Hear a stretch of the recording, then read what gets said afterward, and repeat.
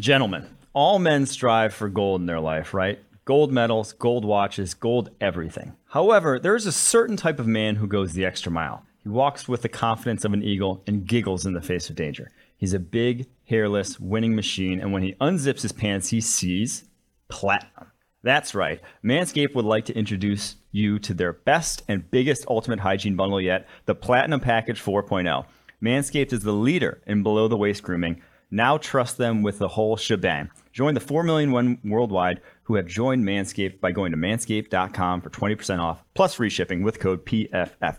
Manscaped's brand new Platinum Package 4.0 is the biggest bundle they've ever offered, giving you the bulk discount on Manscaped's top products. Get 20% off and free shipping with the code PFF at manscaped.com. That's 20% off with free shipping at manscaped.com and use the code PFF. It's time you enjoy the finer things in life and get yourself a platinum package for your platinum package.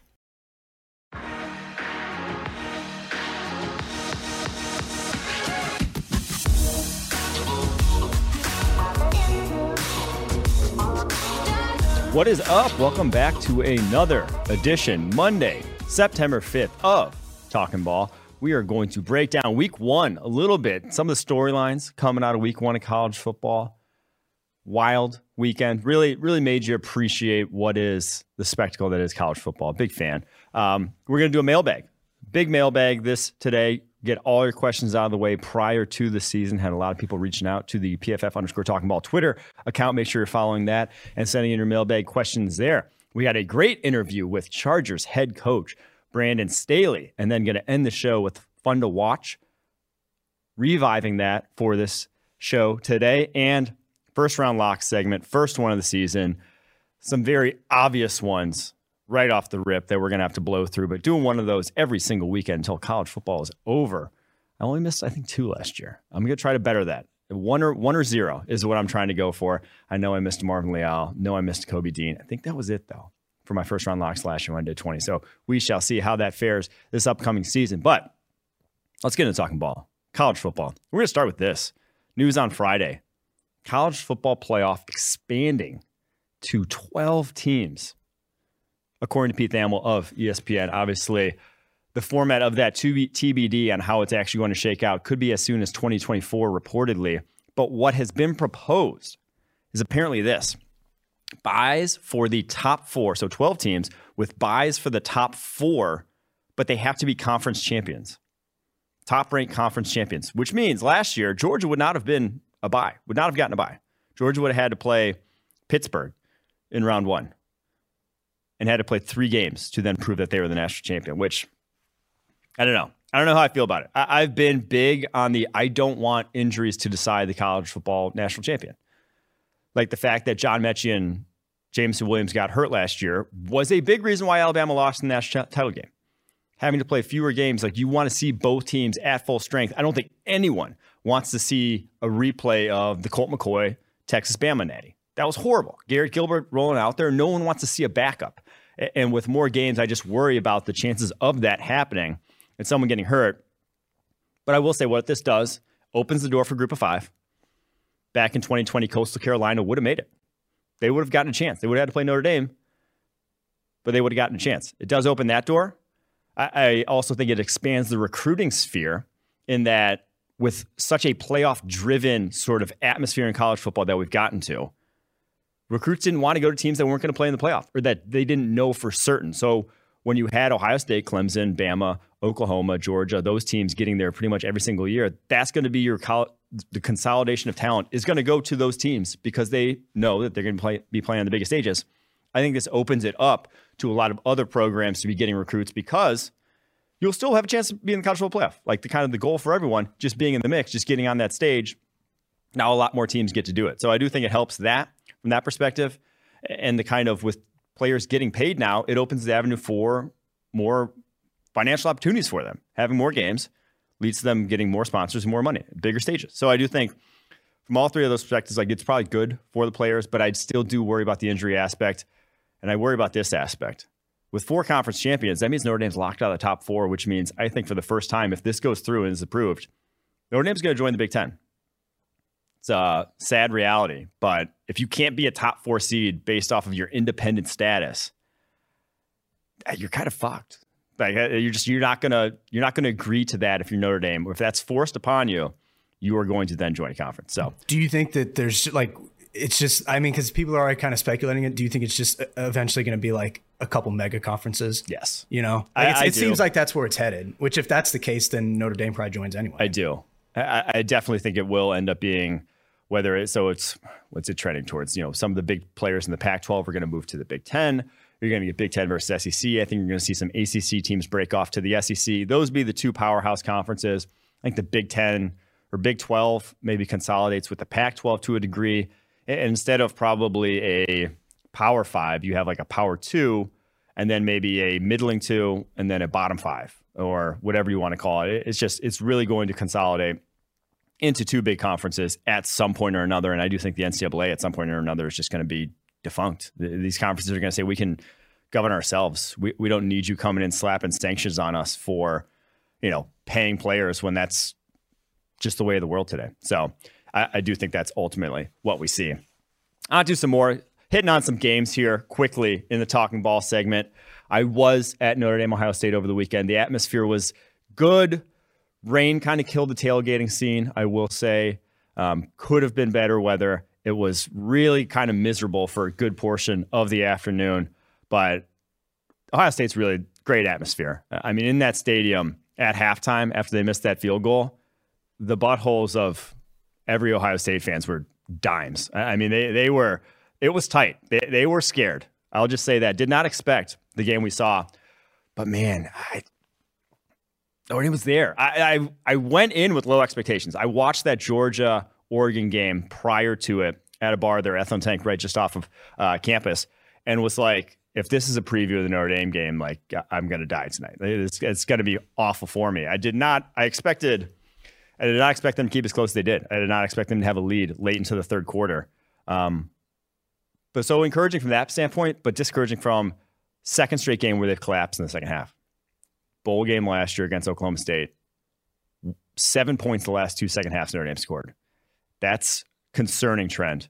And obviously proves that they belong with some of the big boys in college football, but offensively, you kind of just knew they didn't have the skill position talent to hang with LSU. And that's what played out in the end. I wouldn't even call what CJ Stroud did. I don't think he played poorly in that game. Wasn't a banner game by any means, but I just think Notre Dame's got a good all-around defense. They have a lot of, may not have some star names on that defense like Kyle Hamilton last year, but they have quality guys at every single position at all three levels. And that helps to be a good defense in college football. So that's the best offense they're going to face all season. So to do what they did, very encouraging sign. I think if they went out, they make the playoffs still, truthfully. They got Clemson on the schedule. They got USC on the schedule. Obviously, two big ifs if they can win those games. But if they beat those two teams, they'll be in the mix. On to Georgia-Oregon game, though. Hold on. You're just going to ignore your tweet from yesterday about the Wendy's bathroom? Oh, I was hoping to. Because I was hoping to erase that from my memory altogether. But I did go out after the game and ate like €3 on the street. Because if you've ever been to Columbus, A+ street meat. The street meat's insane. Mm-hmm. And then I was just it's everywhere too. After the game, walking out of the game, first thing I do is get street meat. Go into a bar, and then we wanted to go to a different bar. And on the way to the next bar, I got street meat again. And then after the last bar we're at, waiting for the Uber, one more time for good measure. Woke up in the morning feeling less than 100%. I don't think I took a sip of water the entire day, which, hand up, that's on me. That was just irresponsible from the rip. But then on the way back, I'm not feeling great in the car. I mean, hour and a half drive from Columbus to Cincinnati. I've done worse. We did worse than the tailgate tour last year. Some of those tailgate drives were not great. I'll just say it. We're literal contemplation of what am I doing with my life sort of thing. This was not that, but my stomach was feeling pretty rough. Roll into a Wendy's. So I'm like, I need something. I need something to get me back to life. Honey butter chicken biscuit. And I go into the bathroom and I shit you not even, wasn't trying to do that there, but I did. The biggest poop I've ever taken in my entire life. I have a picture. We won't put it up. No. But I took a picture because I was in awe of what just happened. And I have never clogged in my life a public toilet. I clogged a public toilet. Did not know that was actually possible. Usually those things are foolproof because they don't want to be dealing with that, daily. You're a fast food restaurant. People ain't taking, baby goose poops in that. it's going to be getting workout most days. And yeah, somehow I clogged it. So I not bet my proudest moment. I bet there was more than there's a lot of Wendy's in between Columbus and Cincinnati. And I bet there's a lot of Ohio State the Wilmington fans Wendy's location. Yeah. Like I bet there was a lot of Cincinnati people that went up to that game, and you probably weren't the only one. It was probably a buildup, right? You know, it was probably someone got through a little earlier than me, did some damage. And then it can only take so many hits before it's just going to raise the white flag and say I've had enough. So that was the Wilmington Wendy's toilet story. All right, Georgia, Oregon though. Fuck, I didn't want to think that Georgia was this good. You know, I'm like, they lost so much, and I'm looking at the draft board. I'm looking at this roster. I'm like, oh yeah, they still got a lot of talent, but like they can't be that good, right? Like they can't. They still got Stetson Bennett, right? And all of a sudden, Stetson Bennett walking around like it's fucking Justin Fields out there. That was the best game I've ever seen from Stetson Bennett. It wasn't even close. It's amazing what confidence does at the quarterback position. I mean, he probably went 6 months of walking around Athens with his, big swinging dick, acting like the man, and bought into it. Like now he is the man, like actually playing like the man out there for the Bulldogs, because he had probably 2 or 3 throws in that game that I was just like, this is the same guy. The same guy that first half against Alabama couldn't get the offense off the ground. That was impressive to watch. Obviously, Georgia's defense, they don't rebuild, they reload. They're still loaded with NFL talent. Christopher Smith, the safety, had one hell of a game. That was very, very impressive what he put on tape. Tyke Smith as well. They just, all 3 levels, they still got the goods. Like I said, 6 players in the PFF top 100, the second most of any team. Georgia is, if Stetson Bennett's playing like that, Georgia's right in the mix. Georgia's probably second best team in the country if that's the case. I would take them over Oregon, over Ohio State, obviously over Oregon, if Stetson Bennett looks like that guy this season. So, I'm a little scared. I'm a little scared of Georgia. I'll just say it. LSU Florida State, though, was the game of the weekend. And, I mean, not really. I think we overreact often to games that have sick endings, because objectively for the first 55 minutes of that game, it was not a good game.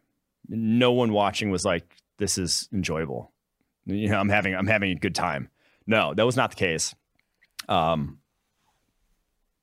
ending, though, insane. I don't have to describe. I'm not going to describe it to you here. If you've seen it, muff punt, fumble at the goal line, touchdown with 1 second left, blocked extra point to end the game.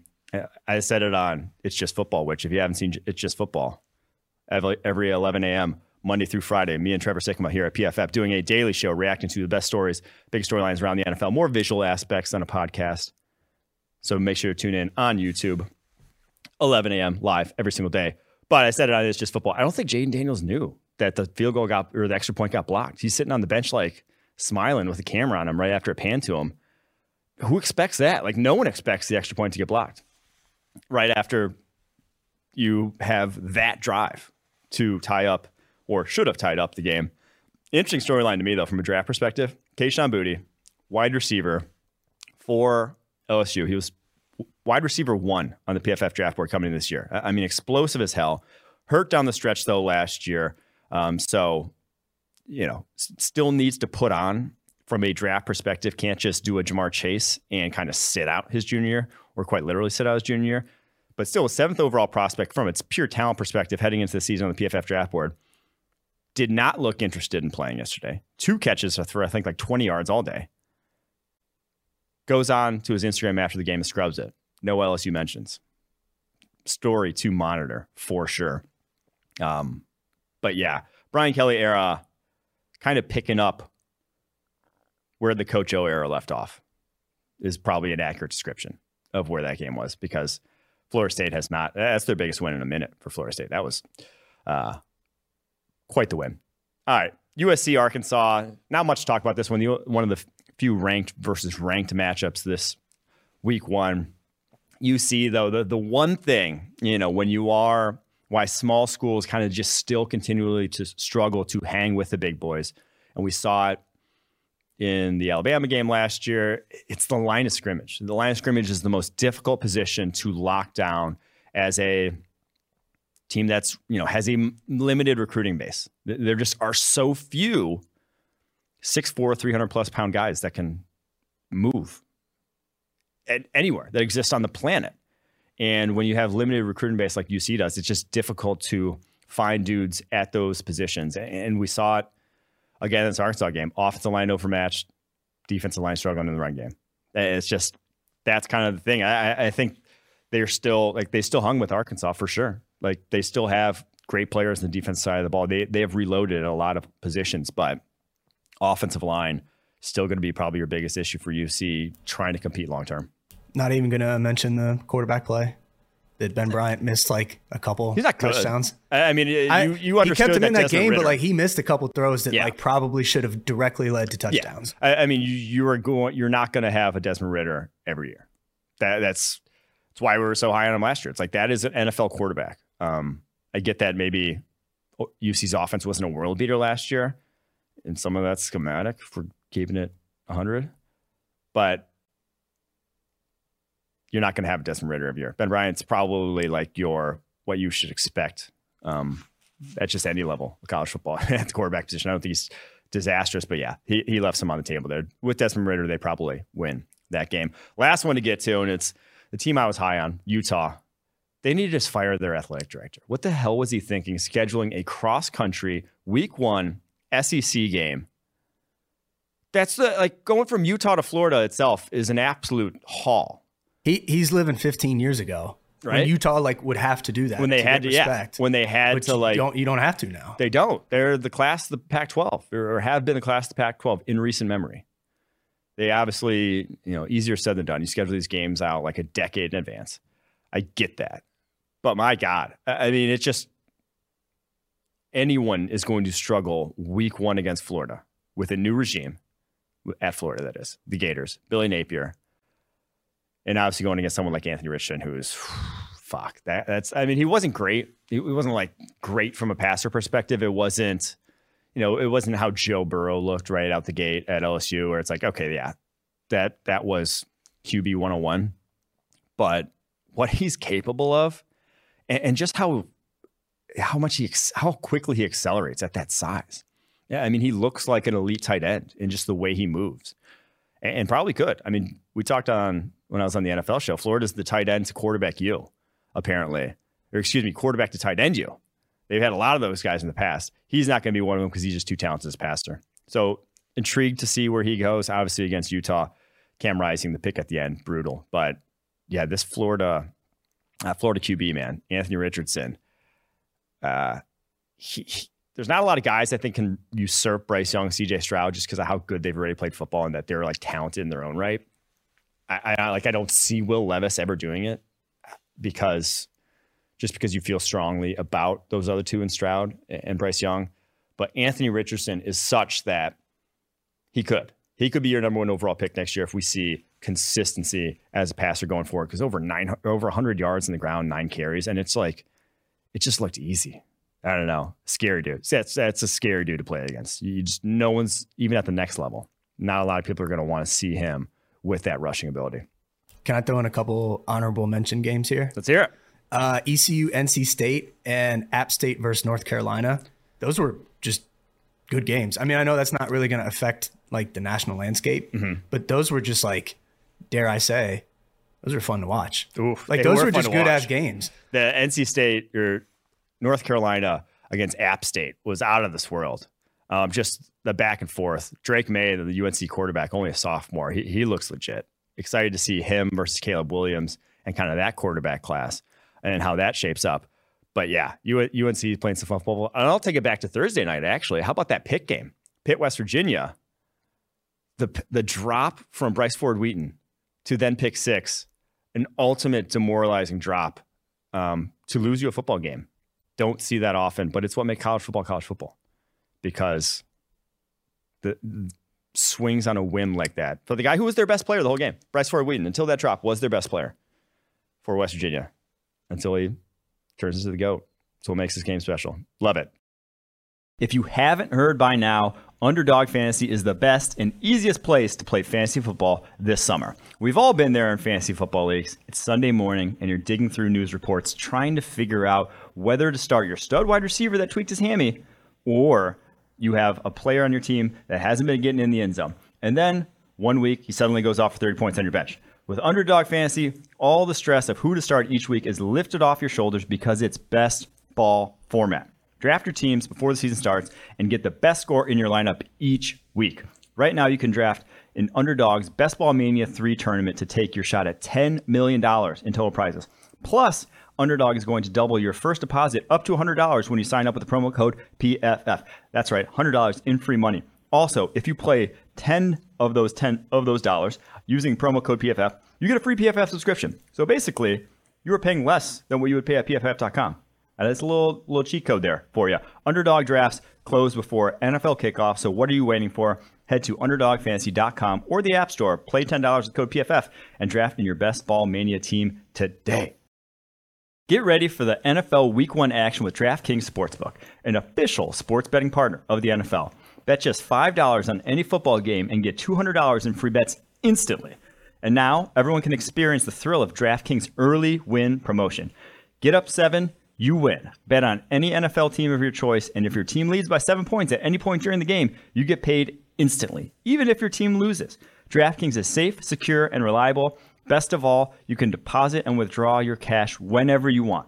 Download the DraftKings Sportsbook app now and use the promo code PFF to get $200 in free bets instantly when you place a $5 bet on any football game. That's PFF, only at DraftKings Sportsbook. 21 plus in most eligible states, but age varies by jurisdiction. Eligibility restrictions apply. See DraftKings.com/sportsbook for terms and resources. Gambling problem? Call 1-800-GAMBLER. In Tennessee, call or text the Tennessee Red Line at 1-800-889-9789. In New York, call 877-8-HOPPANY or text HOPPANY 467-369.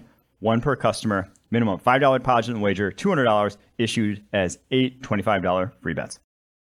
Let's get to some mailbag, though, and then we'll get to the Brandon Staley interview. I wanted to get all the mailbag questions you guys had in here ahead of week 1 of the NFL slate, just to get back to the peeps, get you guys involved in the show here.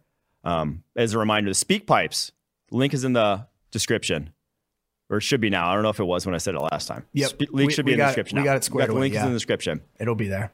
Those are for Thursdays. Those are on Thursdays. We will do takes. Those you got to come with some takes. We already had a number of people come with some takes that will be on Thursday's show. But if you want a Speak Pipe mailbag question, I'm just going to transcribe it because the mailbag's all listening to you guys ask questions is not quite as interesting. It's just me speeding through the question. People don't have that kind of time to waste. So Dylan sent in his Speak Pipe, and his question was this: athletic ability, arm strength isn't the end all be all for a quarterback's ceiling. He says, what are some other traits necessary for a high ceiling quarterback? And I agree. I mean, Drew Brees, Tom Brady, Phillip Rivers, Matt Ryan, no one's raving about their ceilings coming out. You know, no one's like, oh, the talent, you know, the arm. No one's like raving like, oh man, they hit their ceiling. Look out, when their ceiling's still pretty damn high.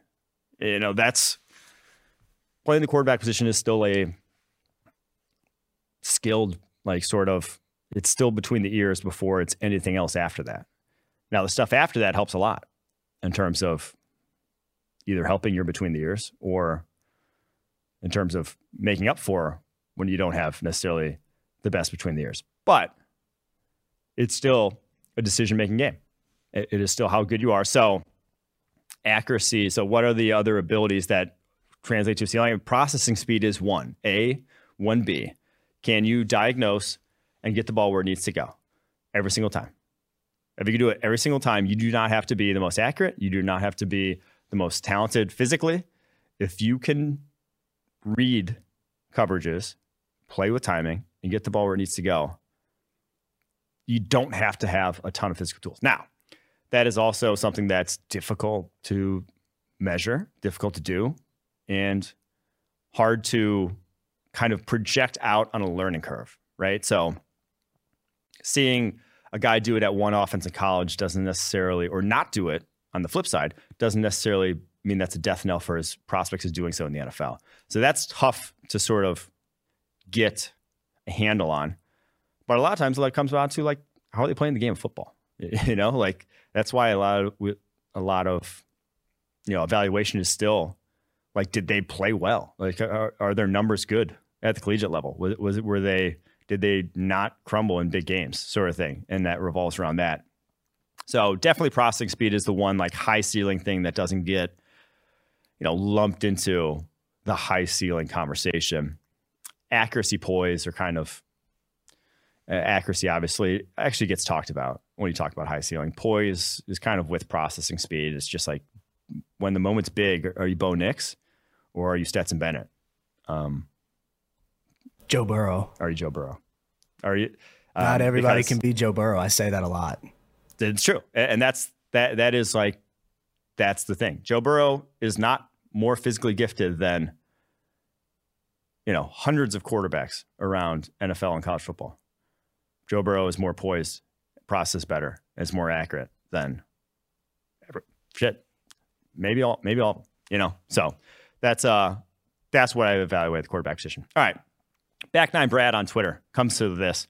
I have a question about Kenny Pickett, and this is coming from a Steelers fan, so prepare yourself for some bias, as I have definitely begun to drink the Kool-Aid. If Kenny continues to perform the way he has looked and finishes the year as top 16 QB, with the potential to have a huge sophomore year jump like Joe Burrow, and what is predicted to happen for Lance and Lawrence, how do we then revisit the teams passing on him in the draft? For example, since he was often mocked to end up there, but if Kenny ended up in Carolina, who has better offensive line and comparable weapons at wide receiver and running back, then it would be fair to assume his level of play isn't solely based off on Pittsburgh having 5 offensive linemen and skill players. So if the offensive units are similar and he turns out to be what it looks like he can be, does Ike Ekwonu look like a bad pick now? That was a lot. I'm sorry. So the gist is Kenny Pickett turns out to be a, franchise quarterback. Do we say the Panthers screwed up? I push back on that because I do think any draft decisions, any decision in general that you're judging general managers off of, that you're judging, head coaches, whatever, franchises off of, you can only go based off the information you had at the time, right?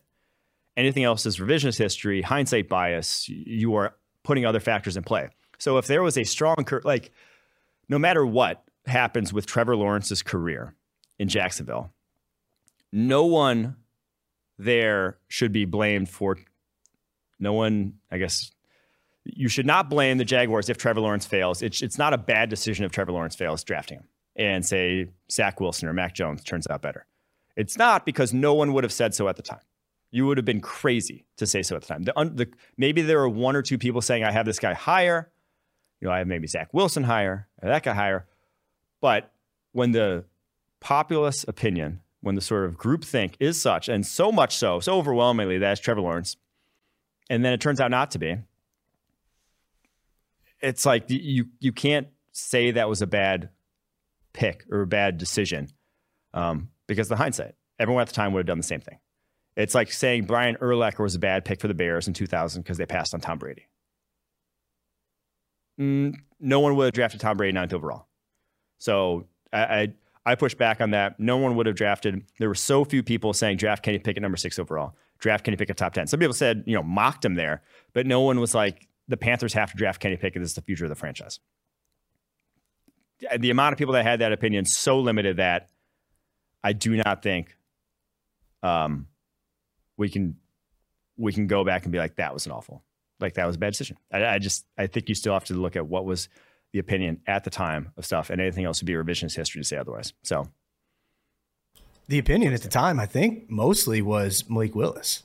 Yeah, I think a lot more people were like, especially leading up to the draft, a lot of people were like pretty much thought like this is the land, like this is where Malik Willis is going to go. That was, if there was a guy who turns out to be good, that there was any strong undercurrent of people pushing, it was probably Malik Willis. Shit, the Steelers were linked to Malik Willis. Yeah. The whole Mike Tomlin report that came out. So I would say as a Steelers fan, just enjoy that Kenny's looking good so far. Because he is. He looked good. Looked good in preseason. All right. Josh Hills on Twitter comes with this. He says, put together a college football all-star team, but only 1 player per school.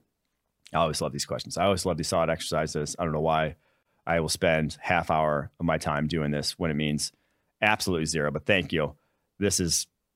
I live for this shit. All right. For example, you can't have both CJ Stroud and Jackson Smith and Jigba. So you have to determine how much better Smith and Jigba is than the next guy and whether it makes worth Taking another quarterback, instead of Stroud, can use any offensive defensive personnel you want, but must have 11 stars per side. So at quarterback, I went Bryce Young because, again, I'm not going to skimp at quarterback. Even though Will Anderson, for his position, may be like the head and shoulders one.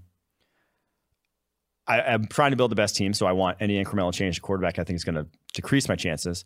Also with, like I said, with CJ Stroud versus Jack Smith-Njigba, I lean Jackson Smith-Njigba, so he's my slot receiver. But running back, Bijan Robinson from Texas. Wide receiver room, I need more tape from this year to go to my wide receiver room because I love Quentin Johnston from TCU. Jackson Smith-Njigba in the slot. Kayshon Boutte looked like his last name would suggest on Sunday night.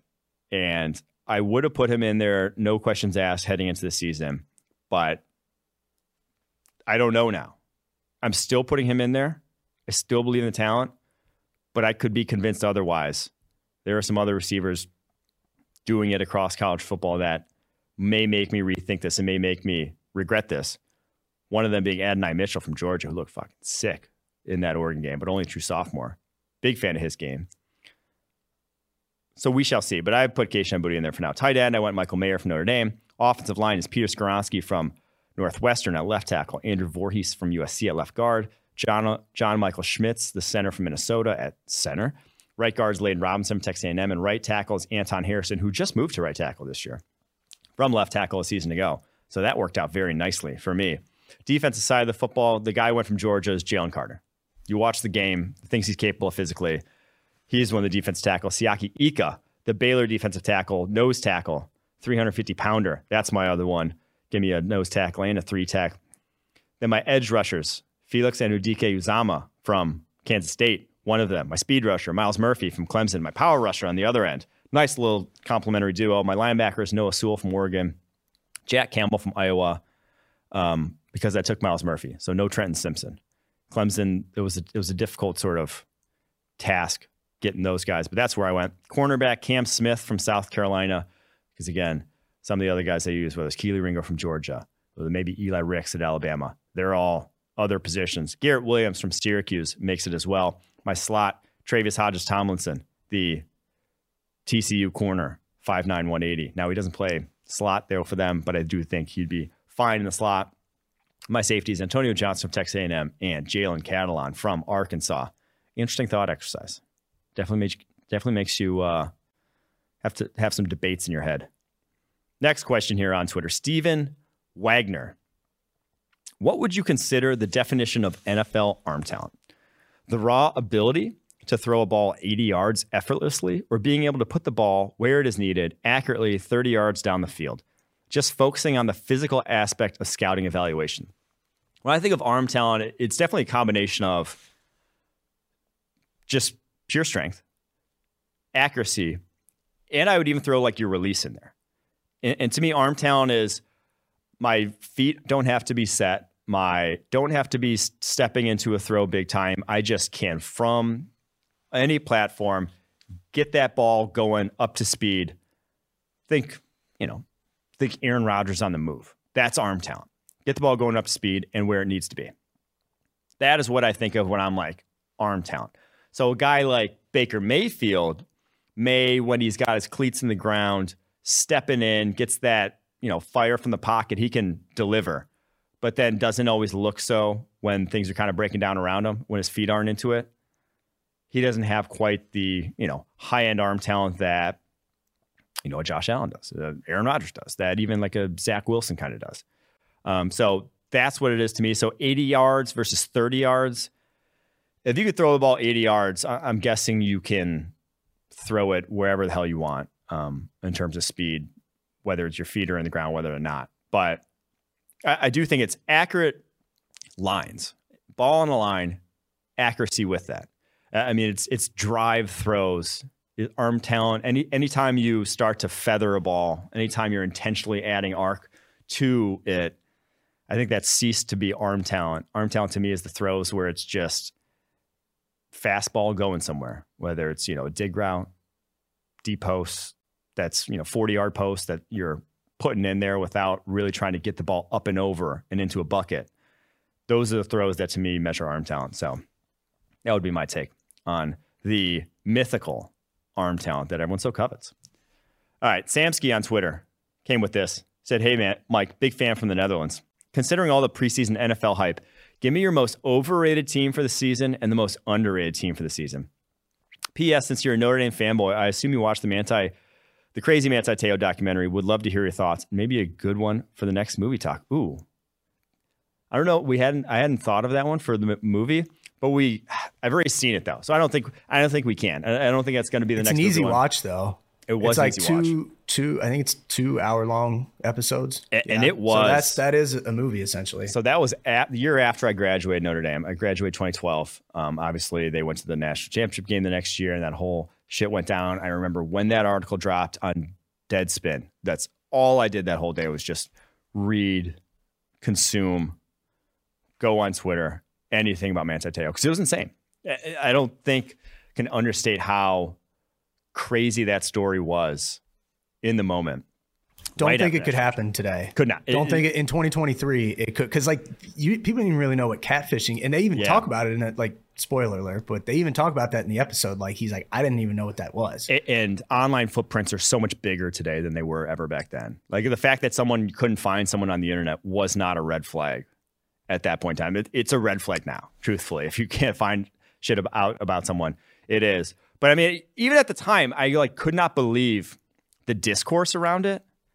I was like, yeah, he's a dumbass, but to think he's complicit in this was insane. To think it's the other theory was that he was, maybe gay and using this guy as a beard or whatever. Also insane to me because just knowing what life is like for a likely sheltered, very religious Mormon dude coming from Hawaii, that dude was footballing. That was all. He probably again, not to give away too much for people that have seen it or haven't seen it, but they even talk about he even says in the episode basically what you just said. He's like, I came all the way across the country. I don't know anybody. Yeah, not to say he has no friends. He has his teammates, but that would be tough to do. I'd be if you went to the opposite, Midwest dude, and you go and live in Hawaii. Yeah, you know what I mean. You wouldn't know anybody there. Yeah. And people criticize the documentary for giving Renaya, the catfisher, the guy who catfished Manti Te'o, for giving him her platform. Shit, Renaya. Let's keep saying Renaya. A platform. But I'm it was good because anyone with a pulse, anyone with a brain, watched that and was like, this is a sociopath. Renaya is keeps trying to talk predatory. Exactly. Keeps making every excuse for everything they did at the time, saying, giving a woe is me when everyone watching is just you still don't get it. You still don't get it. Still don't get how you were the predator in this situation, that you were an absolute piece of shit, honestly. Last big takeaway. I didn't realize this. I had to look it up today.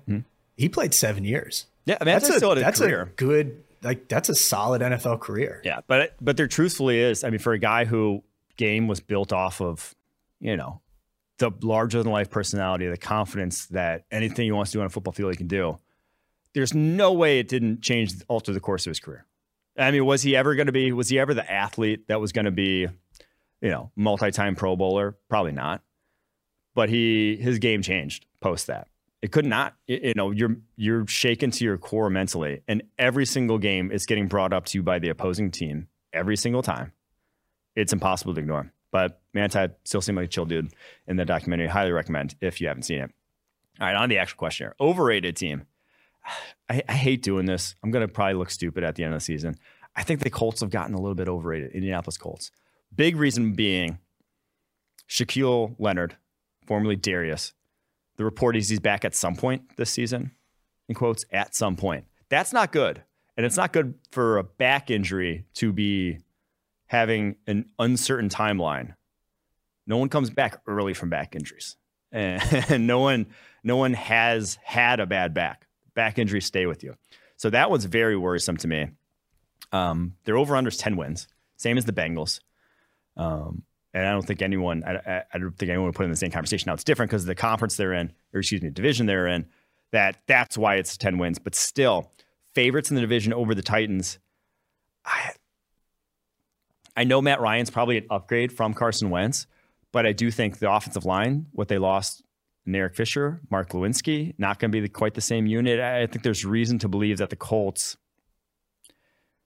are just getting a little overhyped. Just a touch. And I'm not saying they're bad. They're a little overhyped. Underrated team. I don't want to keep saying the Dolphins, but I will say the Dolphins.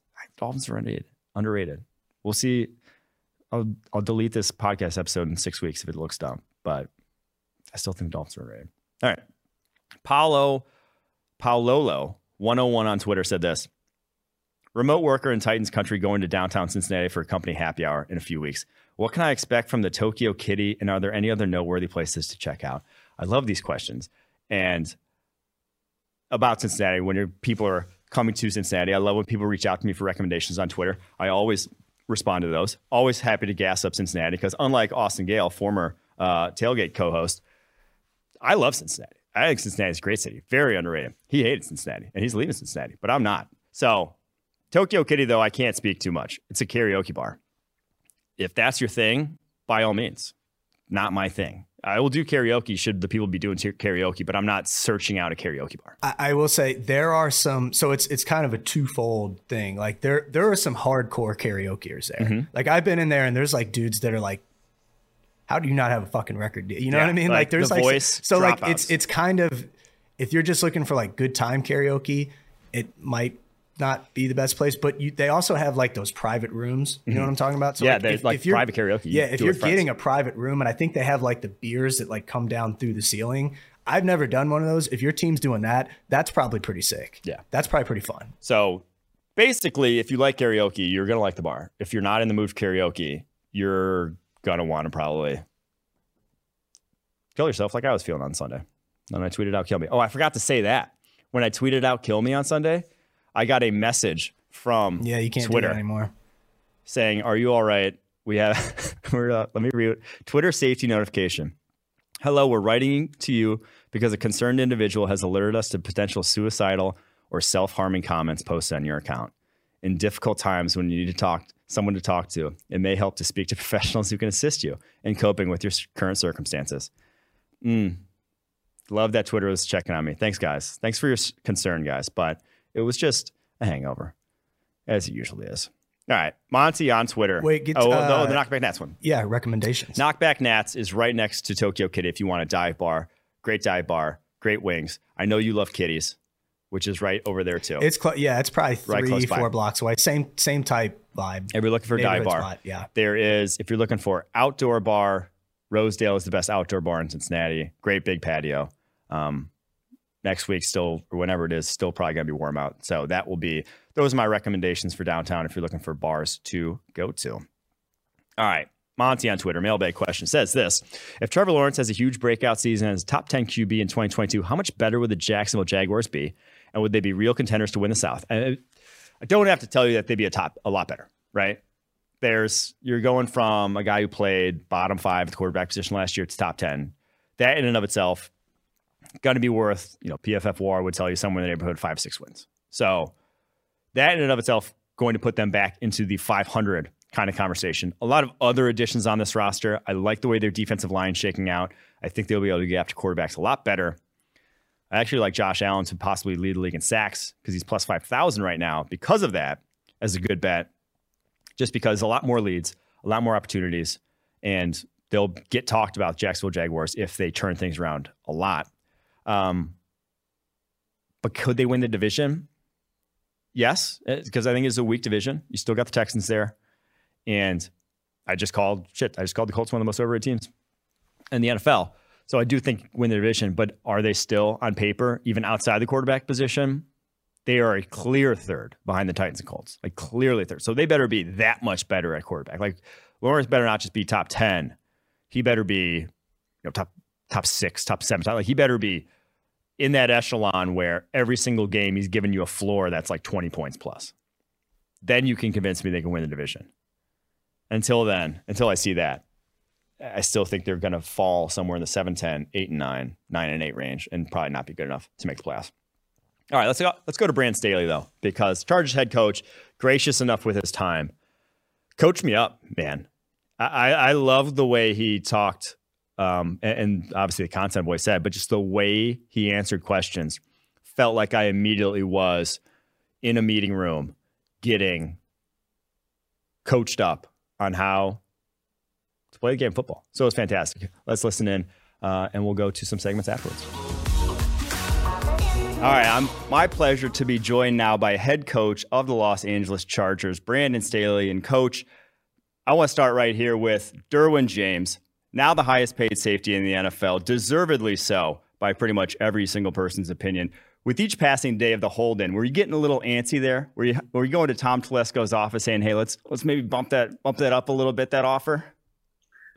No, it was a great process with Derwin because he was here for the whole time, and I think having some experience with big contracts like this, coaching some guys like that, the bigger the contract, the more there's going to be little things that need to get worked out. But Derwin just handled it, like the leader that he is. Like the special person that he is. Anyone that's been around Derwin James just knows the magnetic presence that this guy has. And he was there every day working out, and he was there in all the walkthroughs. He was at practice. And so you felt him the whole way through. And then for it to get finished in training camp and for our team to be able to celebrate with him, those are big moments. That's a dream coming true. And, in the NFL, the players know who's worth it. And, to see his teammates be able to celebrate with him was really big for our team. Yeah. How important is a guy like Derwin, and how much, like, a guy that takes back the balance of power, and a guy that offenses have to account for instead of how it usually is vice versa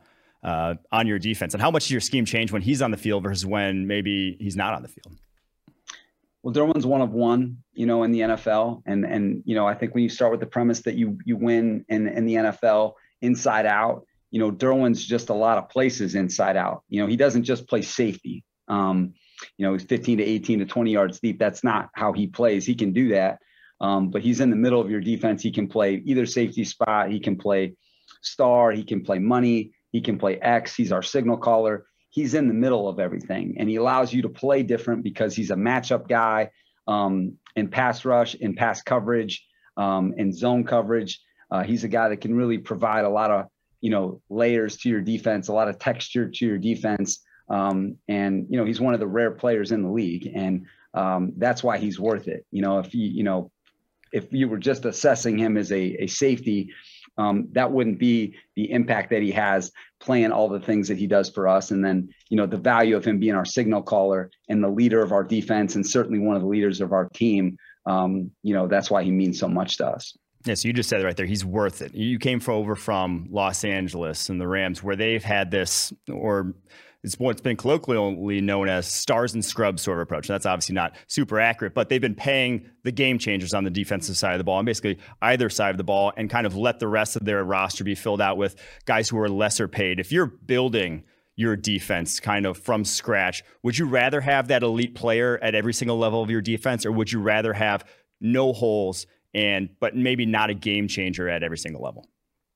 Well, to be a championship team, you got to have all three levels of your defense operating at a high level. When I was in Chicago and we were the number one defense in the NFL, we had all three of the levels of our defense were, outstanding. I mean, you had Khalil Mack and Leonard Floyd, Akeem Hicks, Eddie Goldman, Bilal Nichols, Roy Robertson Harris. We had Roquan Smith, Danny Trevathan. We had the best nickel in the NFL, Bryce Callahan, Kyle Fuller, Prince Amukamara, Eddie Jackson, and Adrian Amos. So that was a very complete group. When I was with the Rams, when you start with AD and Ramsey, you talk about Michael Brocker, Sebastian Joseph Day, Morgan Fox. You have Leonard Floyd on the edge of your defense. You have, Ramsey, John Johnson, one of the premium safeties in the league, Troy Hill, Darius Williams, who are outstanding cover players at corner. We had a lot of safeties, Jordan Fuller, Terrell Burgess. That was a very complete defense. Yeah, we had some star players that everybody knows about, but those were complete all three levels of defense. And that's why they were number one defenses. And I think, when you're building a team, what you want to be able to do is build a team that has three levels of the defense operating, and then that you have the difference makers. Now, where the difference makers are, I think that's different team to team and how you play and what you value. But it certainly starts with, having rushers and cover players. And I think that, that's something that is kind of tried and true in the NFL, but then you have to have difference makers in the middle of your defense too. And so how that's expressed it with the money and all that, the draft picks, that I think it's different team to team. But the bottom line is you need to be a complete, defense in order to be one of the best in the NFL. So one of those difference makers you had back at Chicago back in 2018 was Khalil Mack, who you now have once again. When you heard that trade went through back when you're the outside linebackers coach, second year in the NFL, what were your first thoughts way back when you were with Chicago? And what did you even teach a guy like that? Or did you have him teach you a little bit about how to rush the passer? Well, things happen quickly. That's one of those moments I won't forget anytime soon, that we traded for him 1 week before our season, signed him to that big contract. And then a week later, he's playing in the game of his life versus Green Bay without an off season, without a training camp. That was my first experience with a rare NFL player. That was my first, kind of exposure to one of the special players in the game. And I learned so much from him, and we got to know each other. We were spending, 16, 18 hours a day with one another. We had to get to know each other quickly. And so it was a partnership. It was a friendship that will last a lifetime. There's no way I'm here as the head coach of the Chargers without him. And that's what happens in the NFL. You get to join up with special players like Khalil, and you're able to accomplish a lot of things. And he's just a rare competitor. He's a complete player, one of the elite players as a rusher, as a run defender, his versatility, the type of instincts that he has at the game. He's a prime time player in all the big games. And he's a guy that I really felt like could impact our team in many ways, not just our defense, but our team. And I'm so thankful that he's here. Have you guys had any discussions with him and obviously Joey Bosa, two of the elite rushers, on third down, obvious pass situation, who gets to rush over the bad tackle on the other team? Have you had that conversation? Yeah, they may be, flipping coins for that. I'm not sure, but I know that those guys it's been special to watch two guys like that team up. I think Khalil's a little bit older than Joey, but Joey was always the guy that we were watching. Joey's, his reputation precedes him in this league. And it didn't matter if I was coaching Von Miller in Denver or if we were going to the Rams, with those guys. Joey was a guy that has earned his way in this league as one of the premium players. And I think for Khalil to learn from Joey and then vice versa, they're very different style players, but I think there's elements of each other's game that that they've learned from. And they've got this really cool chemistry. And I've loved the way they've teamed up, and then they're making each other better. They're making our team better on defense. And then on offense, Rashawn Slater, Trey Pipkins, those guys making Justin Herbert better. Those guys teaming up for us, and us being able to deploy them in a lot of different locations is going to hopefully be a winning edge for us. So you're known in the media as a defensive guru, but you're a former quarterback. Is it ever weird to think about that? Everyone knows you for the defensive side of the ball, but you came up obviously playing on the offensive side of the ball. Yeah, I'm just an offensive player coaching defense, and I was a quarterback, and I am a quarterback. And that's the way I think, and that's the way I've been trained. And that's how I coach our defense. I train our D linemen to think like a quarterback. And I think that is the best way to do it. That's the only way that I know how to do it. And now being able to be the head coach and being able to impact the offensive side of the football and your kicking game, that's been one of the best parts of the job, is that you're able to impact how we play in all phases. And hopefully our offense reflects me as much as anything. How much do you stress basically what kind of you just outlined there about how people knowing other people's jobs, not just their own within the scheme? Yeah, well, on the field that number one on your side of the ball, you're playing with 10 other guys. And then there's, 11 guys on the other side of the football. And there's 22 people that you need to be aware of at all times. And you need to know how it fits together. What I try to do is explain, try to give the offense a lens in how defensive football is played, different systems, different coordinators, different techniques, different players, matchups, time, score, and then vice versa, really trying to be transparent with our defense and saying, hey, this is our thought process on offense. This is what we're trying to attack. This is who we're trying to attack. This is a thought process, and bringing that all together so that you have a football team that ultimately is thinking like a coach. And I think when players become your coaches, that's when you have, a real chance. And that's what we're trying to do here is build a football team, where everyone is thinking that way and operating that way. And, I love that part about being a head coach. So you came up under, I guess, what would be called the Vic Fangio coaching tree, which has been philosophically categorized as kind of pass first, defending the pass first, taking some numbers out of the running game comparatively to other schemes around the NFL. Did that rub off on you, or were you kind of that mold once you joined Vic Fangio in Chicago? Well, the thing about Vic is that, we were the number one run defense in the NFL in 2018. It's just really how you structure your back seven in terms of whether you're a pre-aligned defense or you're a post-snap, rotation team. And, the number one thing that we're trying to affect is the quarterback, every snap. That's the player that you have to impact every snap. And so that's where our thought process is. But to be able to play like that, you need to be able to play a certain way up front. And so when you take a look at Vic's defenses when he was in Chicago, San Francisco, Denver, Carolina Panthers, they were always outstanding versus the run, and they always rushed the passer at a high level, and they always got takeaways.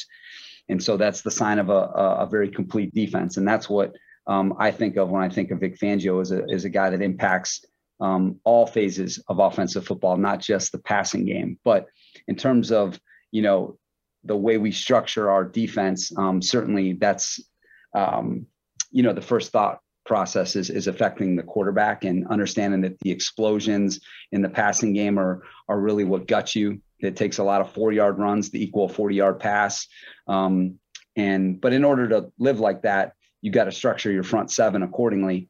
And that's what, I think a lot of people don't understand about the way we play is that you have to be, a tough, rugged outfit up front, in order to play the way that we want to play. And, and just, we want to have as many ways that we can play you week to week as possible. So I'm a draft analyst here at PFF. I look at a lot of game of football, team building through that lens. And I'm always very curious about the dynamic that exists between head coaches and GMs when it comes to draft decisions, and especially those that revolve around kind of schematic decisions, how guys fit in. So when you are making decisions in the draft, are you evaluating each prospect yourself and how they'd fit within your scheme? Or are you basically describing your scheme, what you need, to GM Tom Telesco there and saying, this is what I need, now go get that for me? Which way do you lean there? Well, it's so, you're connected in all ways. And what you're trying to do with your scouting department is allow them to scout more players, not less. What we don't try to do is be so specific that there's not enough players that you can actually join up with. What we want to do is create more options for our team, not less. And so what we try to do is try to give them critical factors, position specific skills. But then we also have hybrid models of that position because I think, nowadays that's where the NFL is having hybrid versions of a corner, of a D lineman, of a linebacker, of an edge player. And I think that allows you to scout more players, and then us showing them how we've utilized these types of players. Like, hey, we live in a comp-based world. It's like real estate. It's like, here's a comp of this player in the league. Here's a starter, elite starter, backup comp. Here are examples of this player so that, again, that you have a picture in your mind of what that looks like, who that looks like, and then show them being deployed within the scheme and having your personnel department understand the way that you play. Okay. That's what is important, is that they understand the way you play and how they're going to be utilized. Okay. And so that requires you being connected. And Tom has been, Tom's just, if you know him, he's a football guy. He's been trained the right way with a Hall of Fame general manager, Bill Polian. I mean, was with the Bills, with Marv Levy, Tony Dungy, great head coaches. And he's been such a great teammate. And the Spanos family, like John Spanos, our team president, has got a scouting background. And so when your ownership is connected that way, you feel like, hey, your alignment is going to give you a chance in order to be successful. And so, and then it's our job when Tom, drafts these players, when we draft them as a team, that we go utilize them to the fullest and that we develop them over time, because it's a developmental game. And so, we're off to a good start, I think, as a program. I'm very interested in what you said there about making player comps. You said, best case scenario, or I guess it was a high end, middling starter, low end kind of comp, because Daryl Morey, former Houston Rockets GM, has said, in his scouting history that he forbade, guys from making comps because he thought that oftentimes, the high end comps would lead people to fall in love with players when they really shouldn't have, because there's oftentimes high end guys are outliers. So how do you use comps in your evaluation process then? And do you find value in this? Yeah, I mean, if you've read The Undoing Project and you read about Daryl and stuff like that, like, yeah, I mean, you're not saying that it's exactly like this, but I will tell you that, you have to know what you're looking for in order to find it. Okay. And there has to be an outline so that people can go follow it. And it can't be a choose your own adventure, when it comes to the scouting. Okay. And, the way that we play, we have a certain style that we're looking for. Okay. And I think when you define that, okay, it's a lot easier to look for it. Okay. And so what we try to do is define it so that there's no confusion over what is being expected of this player, what role this guy would be serving. And then also having some acceptance, because what you don't want to do is be so specific that you narrow your pool. You have to be accepting of a player, who he is and who he is not. And I think that you have to define that as well in the process, so that you're not always complaining about what he doesn't have. What we try to do is find out what he does have and then try to maximize it to the fullest. But what we try to do is, as a football team, is operate under that type of system. So I'll leave you with this one. Last question here. You're kind of, like it or not, the face of the fourth down conversation in the media.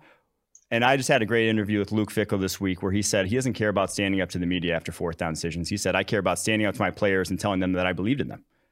What do you say in the locker room or to your team the week of after fourth down decisions and after maybe things didn't bounce your way in situations like that? Well, that's why Luke's a good coach. That's why they're doing a heck of a job down there at Cincinnati. I think what it's about is, it's about your locker room. It's about your club, your organization, and having transparency and what you're doing and why you're doing it. And it's about a mindset more than anything. I know that the math gets looked at, and certainly I'm into that. As long as people have been coaching, probability's been a big part of the game. But it's about mindset for me. It's about mindset for us as a team, and playing the game on our terms and being aggressive when you need to be. And then if you don't need to be, then, not being that way. So what I think is important for everyone to understand is you treat each decision like it has a life of its own. And that's what I tell our players every single day that I'm here, is you treat each decision like you have a life of its own. But what we're not going to be around here is we're not going to be scared to go meet a moment head on. And we're not going to be, scared to put the ball in our players' hands and let them be the deciders.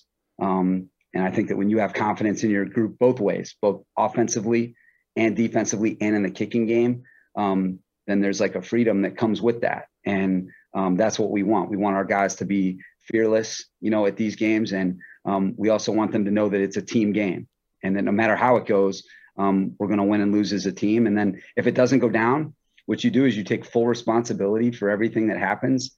You're not defensive about it.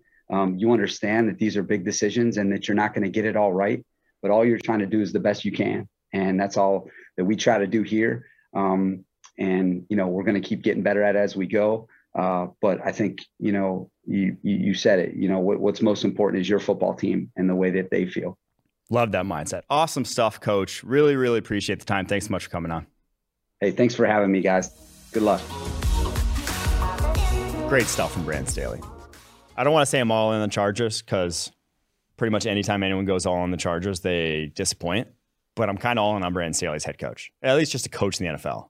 He just very eloquent in how he approaches it, very straightforward. You got to know what you're getting. Love that he Goodwill Hunting me when I talked about the Undoing Project, where he's like, he said, it was like the bar scene where he's like, yeah, you read Vickers? Yeah, I've read it too. That's basically what he did to me when I brought up the player comp stuff. But I do love comps. For the record, I love player comps. I think they're very valuable. I've lamented bad player comps being a great sign of being able to tell who knows what the hell they're talking about and who doesn't. But I do think player comps is something I want. I do obviously do for every single player in the PFF draft guide, but I kind of want to implement what he said, a high-end player comp, a sort of realistic player comp, and then kind of a low-end player comp to really give you the whole skill set, to really identify what this guy is. And I like doing the player comps and thinking about him, because then it really clears the picture in your mind of what is unique about the guy, who he is, what makes him him, and what he brings to the table from a value perspective as a prospect. So, like I said, that I think I'm implementing that idea. So shout out to Brandon Staley for that. I will say this, Movie Club, American Underdog Story. It's on Hulu. Watch it before Thursday's episode. We'll give a full breakdown. I've already had some people in the DMs giving me some of their reviews. Love it. Keep them coming. And the takes call out. Speak pipes. It's in the link below. You got a take? You want me to hear? You want to hear live on the show? Send them in. Be on Thursday's show. I already got a few good ones in there. We're re-upping this one, though. Fun to watch because I saw a bunch this preseason. I'm not going to call out all of them. We're not going to just go through every single one each week, but I'm going to try to find the best ones, the cream of the crop each week in the fun to watch space. Also going to actually use the segment for things that were fun to watch over the week that was. Call those out. And then we're also going to do some of the fun to watch ancillary. And I'll explain that more when we get to there. But the first one here is just, I think this is almost like jump the shark. FanDuel tweeted out this. They literally tweeted out which LA team will be more fun to watch this season, like for the Chargers, retweet for the Rams. Just the most, not only not like a take, again, winning this means like nothing, but comparing two teams and their fun to watchness as like the most pointless, one of the most pointless tweets I've ever seen. Pure engagement. 2,000 likes though. 2,000 likes. Pure engage. Like, I mean, we kind of do the same thing. Like, you know, right? Like you track that stuff and you know it's going to perform well. It's like tweeting out. It's like they knew like this is an automatic 2,000 likes. It's like tweeting out last Sunday without football. Yeah. You know you're going to get a fucking zillion people being like, yeah, it is. Yeah, it is. I can't wait. I like football. I like watching football.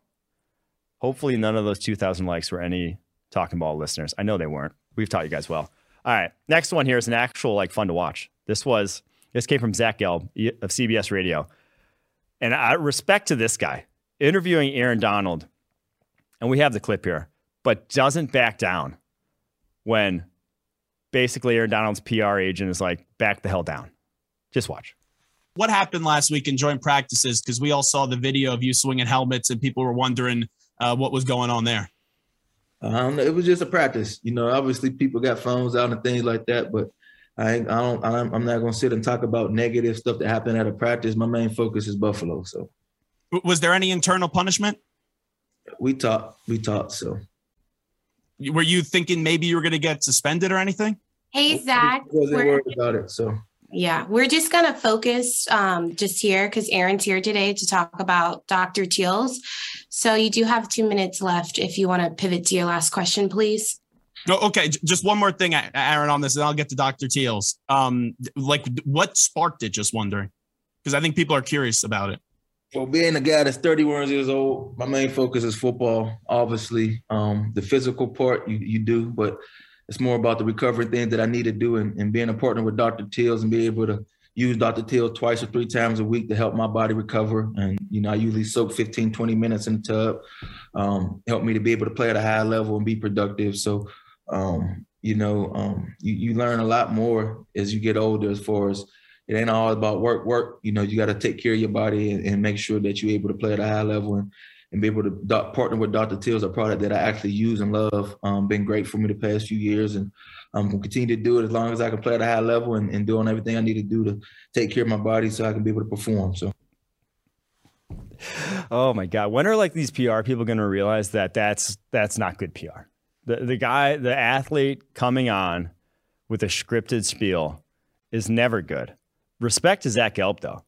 My ass would have backed down so hard after I knew that he had no interest in answering after his answer to the first question, but he didn't. He kept the follow-up so that the PR person had to get in there and say, talk about Dr. Teals. It reminded me of when, have you ever seen the clip of, God, I can't remember the pitcher off the top of my head, on Dan Patrick's show talking about Qualcomm. Have you ever seen that one? No. Oh my God.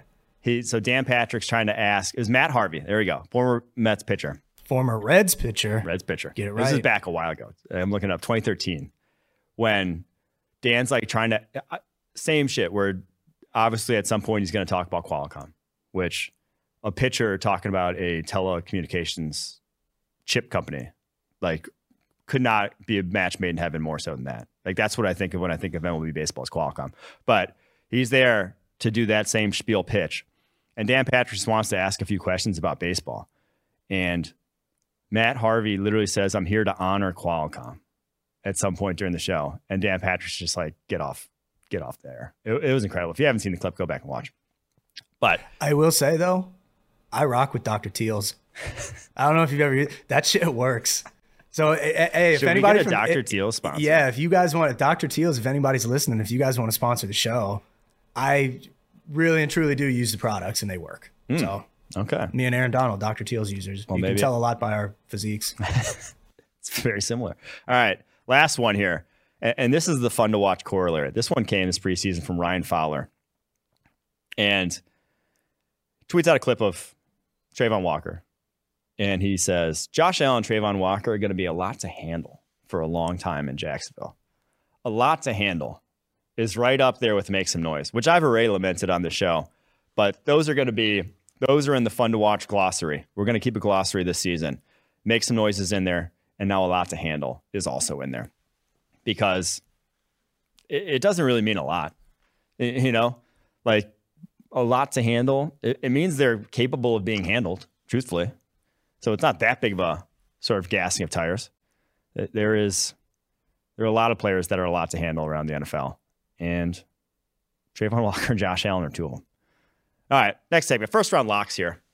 First one of the season. We'll keep it tight because didn't have a massive game this weekend, but it's like they were playing Utah State, and it's Will Anderson. Will Anderson's he's going to be a first rounder. He didn't have to play a snap this season. He could tear his ACL tomorrow. I'm not putting that on him, sorry, I didn't even mean to bring that up. But he's going to be a first rounder in the 2023. 2023 already. 2023 NFL. Let's take it a step further. Do you think he could go number 1 overall? No. Will he be the number 1 overall pick? No. This quarterback class. But what if something crazy happens, right? Like what if somebody that has a quarter, like a Bengals type situation where you have a quarterback and he gets hurt, and it's like, well, we don't really need that now. I mean, I guess you trade out, but like there's shit that could happen, and like he is a caliber type player that could maybe go number 1 overall. I could see it. Are you going to stand on that or no? I'll call him a top 5 lock. Can I call him a top 5 lock? Yep. He's a top 5 lock. Good compromise. Top 5 lock. Will Anderson. I was going to say I didn't tease this segment at the top because it's always a surprise when it comes. But it's Acho time. Because he had a spectacular Saturday on Twitter. He came back with his rules of college football. And they are this. 1. This is a graphic with his face on it, by the way, if you're not watching on YouTube. It's the best part. College football rules. According to Emmanuel Acho, Sam, his brother. Don't call me anytime on a Saturday. 2, if for some reason you decide to text me, it had better be to ask, did you see that? To which I will reply, what do you think? 3, if someone is dying, call 911 before you call me. They're more likely to answer. 4, if someone has already died, do not call me. There is nothing I can do. There is no need for both of us to be sad. And 5, if you are confused about my availability until January, please refer back to rule number 1. The corniest, most Facebook 50-plus demographic tweet of all time. Just that probably got shared 1 million times on Facebook. Do you think he made that graphic himself, or do you think he has like a guy? As a guy make graphics, he probably has a guy make graphics. If he has, I'm looking at the camera right now. If you are Emmanuel Acho's graphics guy, please reach out. Hit me up, and I will get you you can make graphics for this show. Do not subject yourself to that, please. Oh, they just thinking of Emmanuel Acho being. I think he did make that some though. Work channel, sending a message being like, "I need this done by Saturday." I think he did make this though, because like that looks like very like when I say Canva. Do you know what I'm talking about? Okay. Like it's free and it's pretty easy to use. Yeah. Like that's not like a. Let me just think that he asked some guy to do it. But then here's the best part. And this came from Charles McDonald, who did a little more research into Emmanuel Acho than I was willing to do. He stole the entire list. The entire list was stolen from some like ifunny.com message board graphic that's been posted, the date there, June 21st. He stole the entire list. It was not a creative thought. It was him repurposing with his face on. Just spectacular. Just self-awareness levels that I cannot fathom. It's insane. They stole the entire list. I think he should have just put his face over the Alabama A right there. That would have been They're really stealing it. Oh my Lord. Yep. So that was Acho time. All right. That's it for the Monday show. We'll be back on Thursday with a full NFL betting preview with a special guest, Dr. Odds. Not Dr. Oz. Dr. Odds will be joining the show on Thursday, as well as Vikings head coach Kevin O'Connell. Get your speak pipes in, and we will see you guys on Thursday. Take it sleazy.